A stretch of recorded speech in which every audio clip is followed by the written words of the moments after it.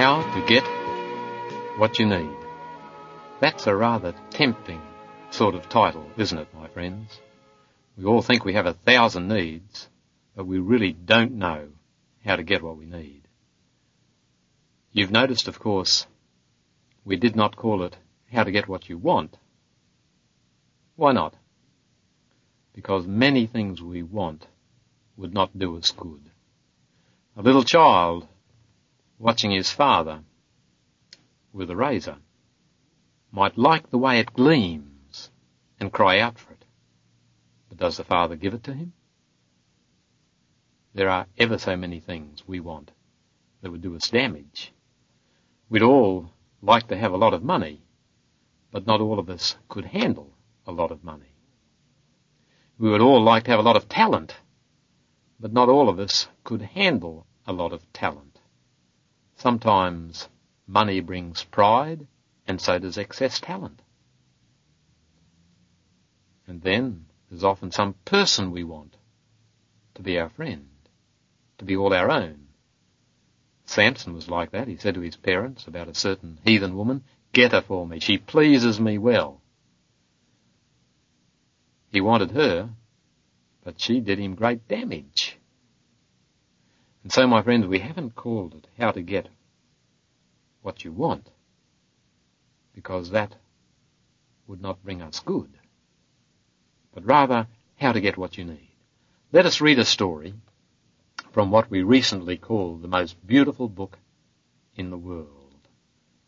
I'm reading from John chapter 4 and beginning at verse 43. After 2 days he departed to Galilee, for Jesus himself testified that a prophet has no honour in his own country. So when he came to Galilee, the Galileans welcomed him, having seen all that he'd done in Jerusalem at the feast, for they too had gone to the feast. So he came again to Cana in Galilee, where he'd made the water wine. And at Capernaum there was an official whose son was ill. When he heard that Jesus had come from Judea to Galilee, he went and begged him to come down and heal his son, for he was at the point of death. Jesus therefore said to him, "Unless you see signs and wonders, you will not believe." The official said to him, "Sir, come down before my child dies." Jesus said to him, "Go, your son will live." The man believed the word that Jesus spoke to him and went his way. As he was going down, his servants met him and told him that his son was living. So he asked them the hour when he began to mend, and they said to him, "Yesterday at the 7th hour, the fever left him." The father knew that was the hour when Jesus had said to him, "Your son will live." And he himself believed and all his household. This was now the second sign that Jesus did when he'd come from Judea to Galilee. Well, here's a simple enough story of a man that had a not-so-simple problem. And will you notice what he did? He acknowledged he had a problem. He took the problem to Jesus. He received the word from Jesus that his problem was met. And he went his way believing that word and found it to be actually so. Now there's a key word in this passage, which is a key for the problem of how to get what we need. It's the word believe. Did you notice? It says that Jesus replied to the nobleman's request, "Unless you see signs and wonders, you'll not believe." And then further down it says the man believed the word that Jesus spoke to him and went his way. And then at the close of the chapter it says he himself believed and all his household. The key word, my friends, is believe. That's a word that occurs about 100 times in this beautiful book of John. Chapter after chapter, we read the word believe. Faith. That is the key to life success. That is the key to receiving all that we really need. The whole Bible tries to tell us this, my friends. Do you remember the story of Israel of old? Let me turn in my Bible to the account of the Exodus, and I'm turning back to the story of what happened at the Red Sea. Do you remember how the Egyptians pursued the Israelites? And I read in Exodus 14 And verse 10, when Pharaoh drew near, the people of Israel lifted up their eyes, and behold, the Egyptians were marching after them, and they were in great fear. And the people of Israel cried out to the Lord, and they said to Moses, "Is it because there are no graves in Egypt you've taken us away to die in the wilderness? What have you done to us in bringing us out of Egypt?" So when the Israelites saw the Egyptians, they did not believe in God or in Moses. But now I turn the page and we read what happens next. You remember about the Red Sea, how it came back and collapsed upon the pursuing Egyptians. And in verse 30 it says, "Thus the Lord saved Israel that day from the hand of the Egyptians, and Israel saw the Egyptians dead upon the seashore. And Israel saw the great work which the Lord did against the Egyptians, and the people feared the Lord, and they believed in the Lord and in his servant Moses." Now, my friends, this is the natural human heart described. When they saw, they believed. Seeing is believing. That's a very worldly proverb. A Christian proverb would turn it on its head. Believing is seeing. John's Gospel, very early on, has the story of the nobleman to whom Jesus said, "Unless you see, you'll not believe." When we get to the end of that beautiful book, you read about Thomas, who after the resurrection refused to believe that Jesus had been resurrected. And Thomas said, "Unless I see the nail prints in his hands, unless I can thrust my hand into the wound of his side, I'll not believe."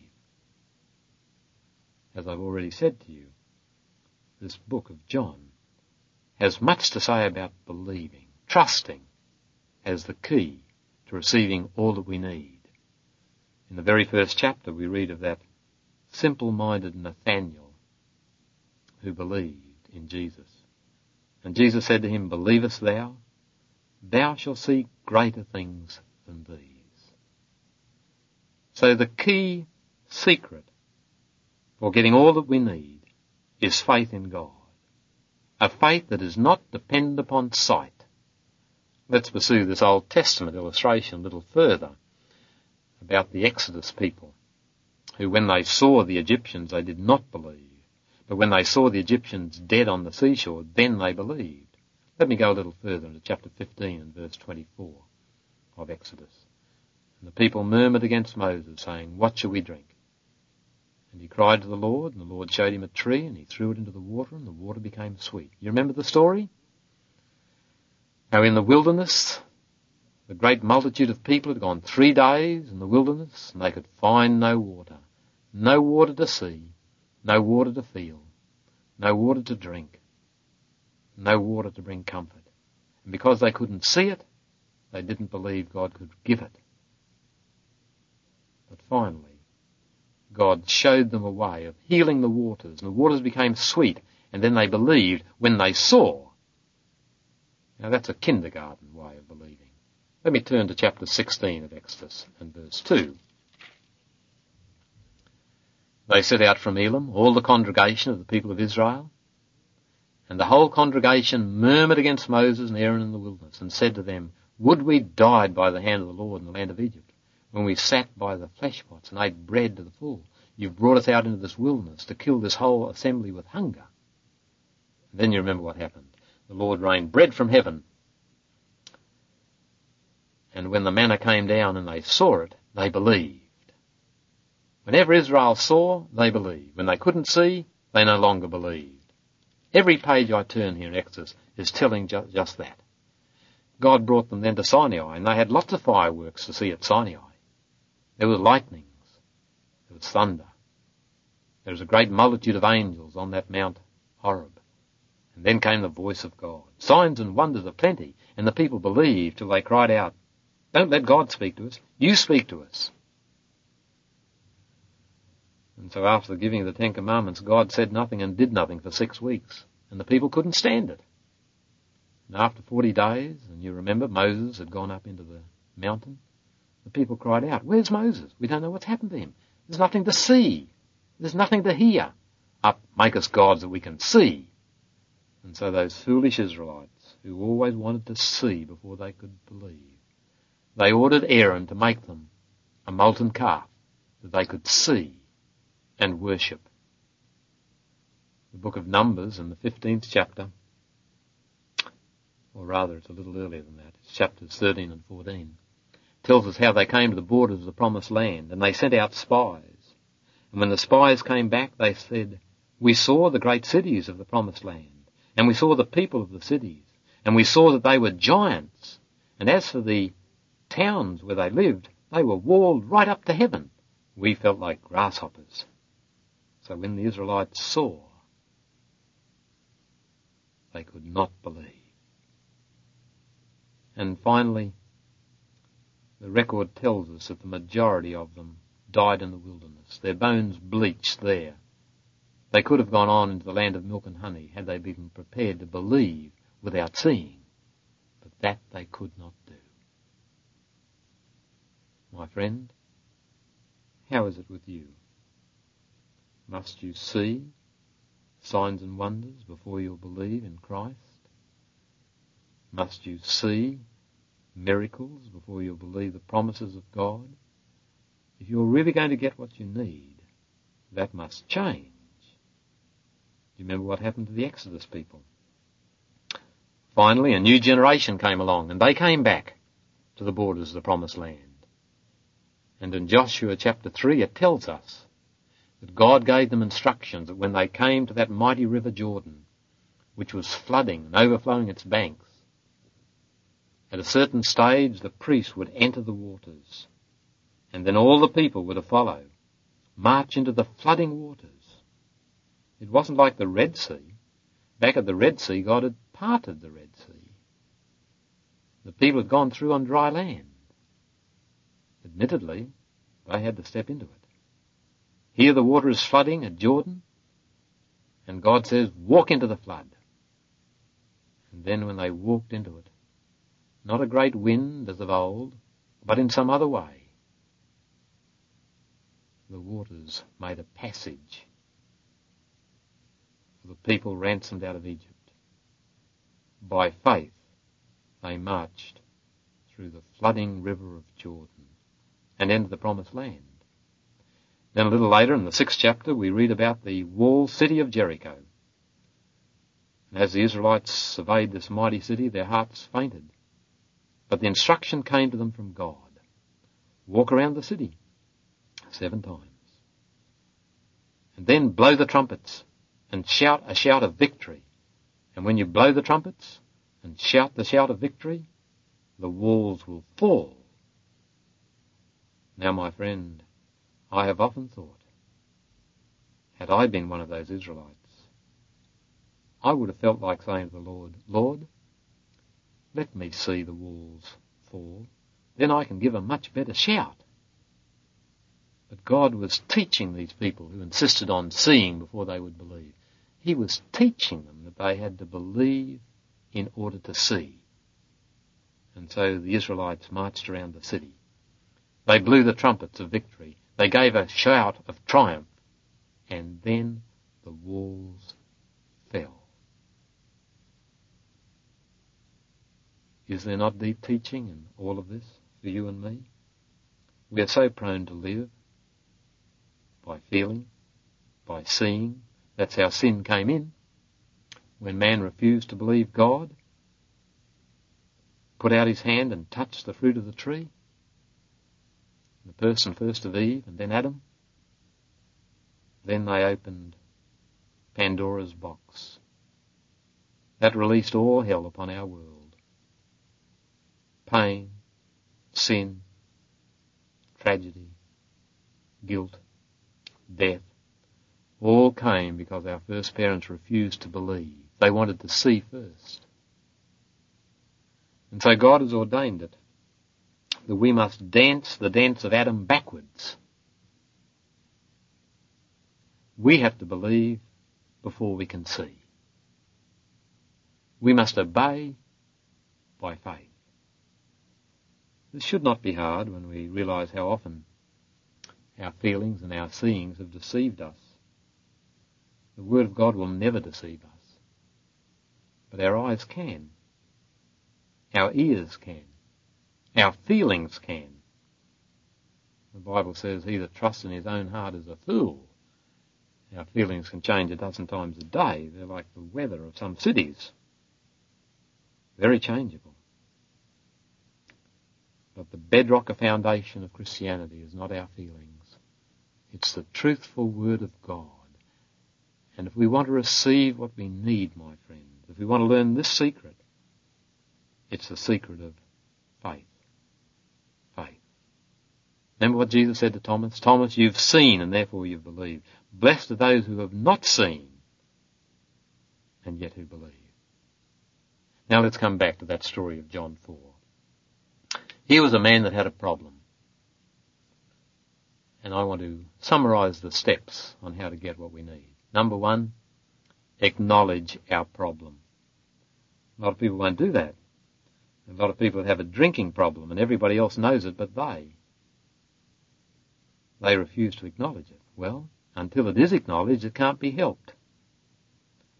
Some of us have a problem with sensitivity. We're too easily upset by what other people say. It's good to remember that anyone wrapped up in himself makes a very small parcel.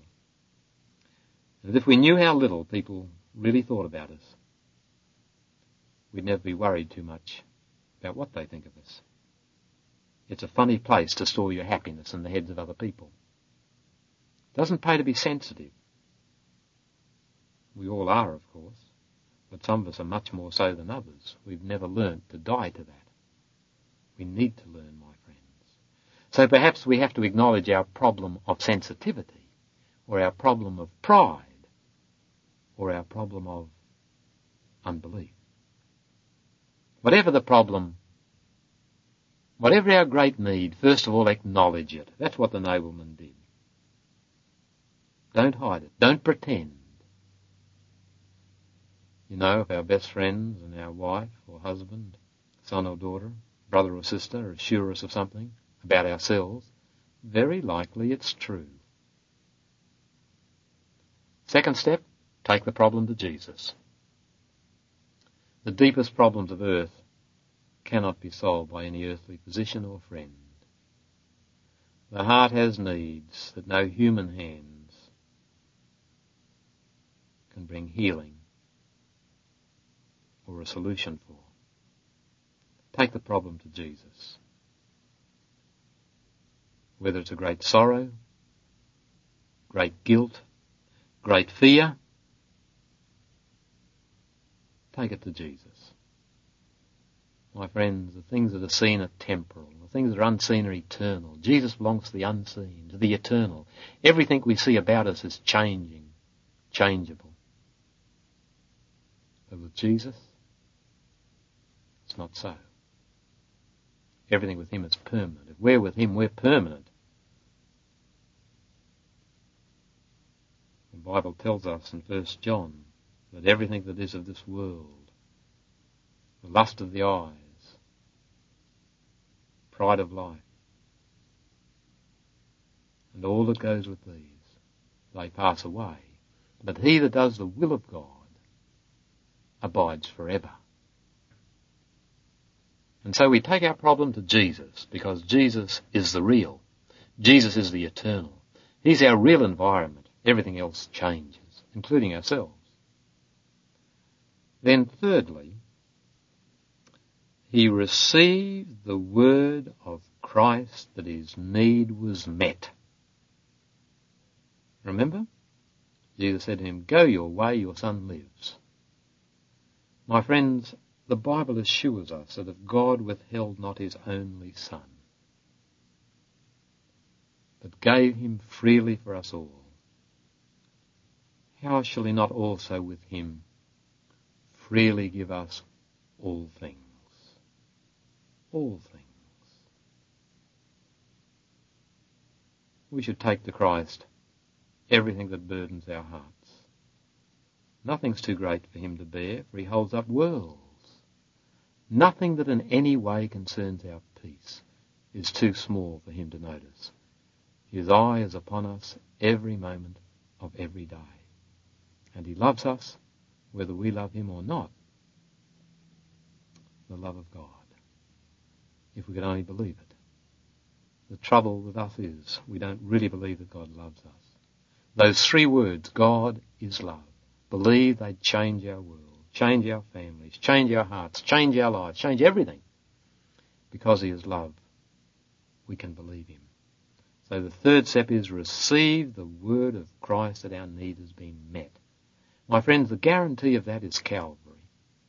As we've said, if God could give Christ to die for us, he won't withhold anything from us. Paul loved the expression much more. Again and again in the Epistle of Romans, we read that expression, much more. If Christ died for us, much more his life will now be for us. That where sin abounds, grace does much more abound. We have a sympathetic, compassionate elder brother who says all manner of sin and blasphemy shall be forgiven unto men. He that cometh to me I'll in no wise cast out. Fear not, little flock. It is your Father's good pleasure to give you the kingdom. Because of the cross, my friends, we can be sure that with the cross has come all else. Let me explain to you why. When our first parents sinned, they should have died immediately. The day thou eatest thereof, thou shalt surely die. That was the threat. That was the warning. And it was fulfilled spiritually, for they died spiritually. But they would have died physically had not the Son of God volunteered to one day come down as the representative of sinners and die for them. That's the meaning of the Christ event. It tells us in the 2nd book of Corinthians, chapter 5 and verse 14, if one died for all, then all died. My friends, when Jesus died as a representative of the world, legally the whole world died. You and I have paid the price of our sins in Jesus. You know, once the law has exerted its penalty and taken the life of the criminal, there's no more it can do against him. So the law has no power over us. We're not under law anymore. It remains as a standard, but it's not a method for salvation. For Christ has died for us. And if he died for us, my friends, he'll not withhold any good thing from us. Again and again the Scripture assures us of that. If we roll our burden upon the Lord, he'll give us the desires of our hearts. No good thing will he withhold from those that walk uprightly. And when we see Christ, we want to walk as he walked. So far we've noticed, acknowledge the problem, take it to Jesus, receive the word of Christ that our problem has been met. Whatever you need by way of health, wisdom, power over temptation, forgiveness, it's been given at the cross, my friends. Given at the cross. And his spiritual blessings are available immediately. Some things, the fulfillment, we will only see at the resurrection. Perfect health. But spiritual blessings, forgiveness, mercy, wisdom, they're available right now. And all the other things, we have them in Christ. They're real too, even if delayed. Now notice our last point. The nobleman went his way believing the word of Christ, and in God's good time, he saw the fulfillment. This is the hardest step, to believe and go one's way believing. You remember the lepers that came to Jesus? Jesus said, go and show yourselves to the priests. It was as they went that they were healed. Remember the water being made into wine? Jesus said, fill the earthenware vessels with water. They had to fill them with water without seeing any miracle. Then, in God's good time, the water became wine. The man who had a palsied arm was asked to stretch it out. It's as he stretched it out that it became whole. So the hardest thing in life, my friends, is to confidently do our duty, believing that in God's good time, all our needs will be met. The Damascus Road experience comes to each one of us in the interval between committing our problem to Jesus and actually seeing the visible, tangible fulfillment of his promise. But we are to walk that road, that time interim, trusting in the word of Christ, rejoicing it will be so, that it is so in the plan of God, though we see nothing and feel nothing. Let me apply it to the sin problem. You have great guilt, acknowledge it. Tell Jesus it is so. Take it to him. Then hear his word. The blood of Jesus Christ cleanses us from all sin. That if we confess our sins, he is faithful and just to forgive us our sins and to cleanse us from all unrighteousness. Believe it, my friends. Go your way believing. Don't look for a feeling. Don't look for anything tangible. Believe the word. And God will give you spirit, and you will know it is so. Let me read you the way one writer has summarized what we've talked about this morning. We have tried to say that our great problem is the problem of trusting without seeing, not like Israel that always wanted to see first. Let me read you this from that beautiful book, Desire of Ages. He who blessed the nobleman at Capernaum is just as desirous of blessing us. But like the afflicted father, we're often led to seek Jesus by the desire for some earthly good. And upon the granting of our request, we rest our confidence in his love. The Saviour longs to give us a greater blessing than we ask. He delays the answer to our request that he may show us the evil of our own hearts and our deep need of his grace. He desires us to renounce the selfishness that leads us to seek him. Confessing our helplessness and bitter need, we are to trust ourselves wholly to his love. The nobleman wanted to see the fulfillment of his prayer before he should believe, but he had to accept the word of Jesus that his request was heard and the blessing granted. This lesson we will have also to learn. Not because we see or feel that God hears us are we to believe. We are to trust in his promises. When we come to him in faith, every petition enters the heart of God. When we've asked for his blessing, we should believe that we receive it, thanking that we have received it. Then we're to go about our duties, assured the blessing will be realized when we need it most. There's the way, my friend, to receive all that you need, and there's no other. Will you not try it today? God bless you.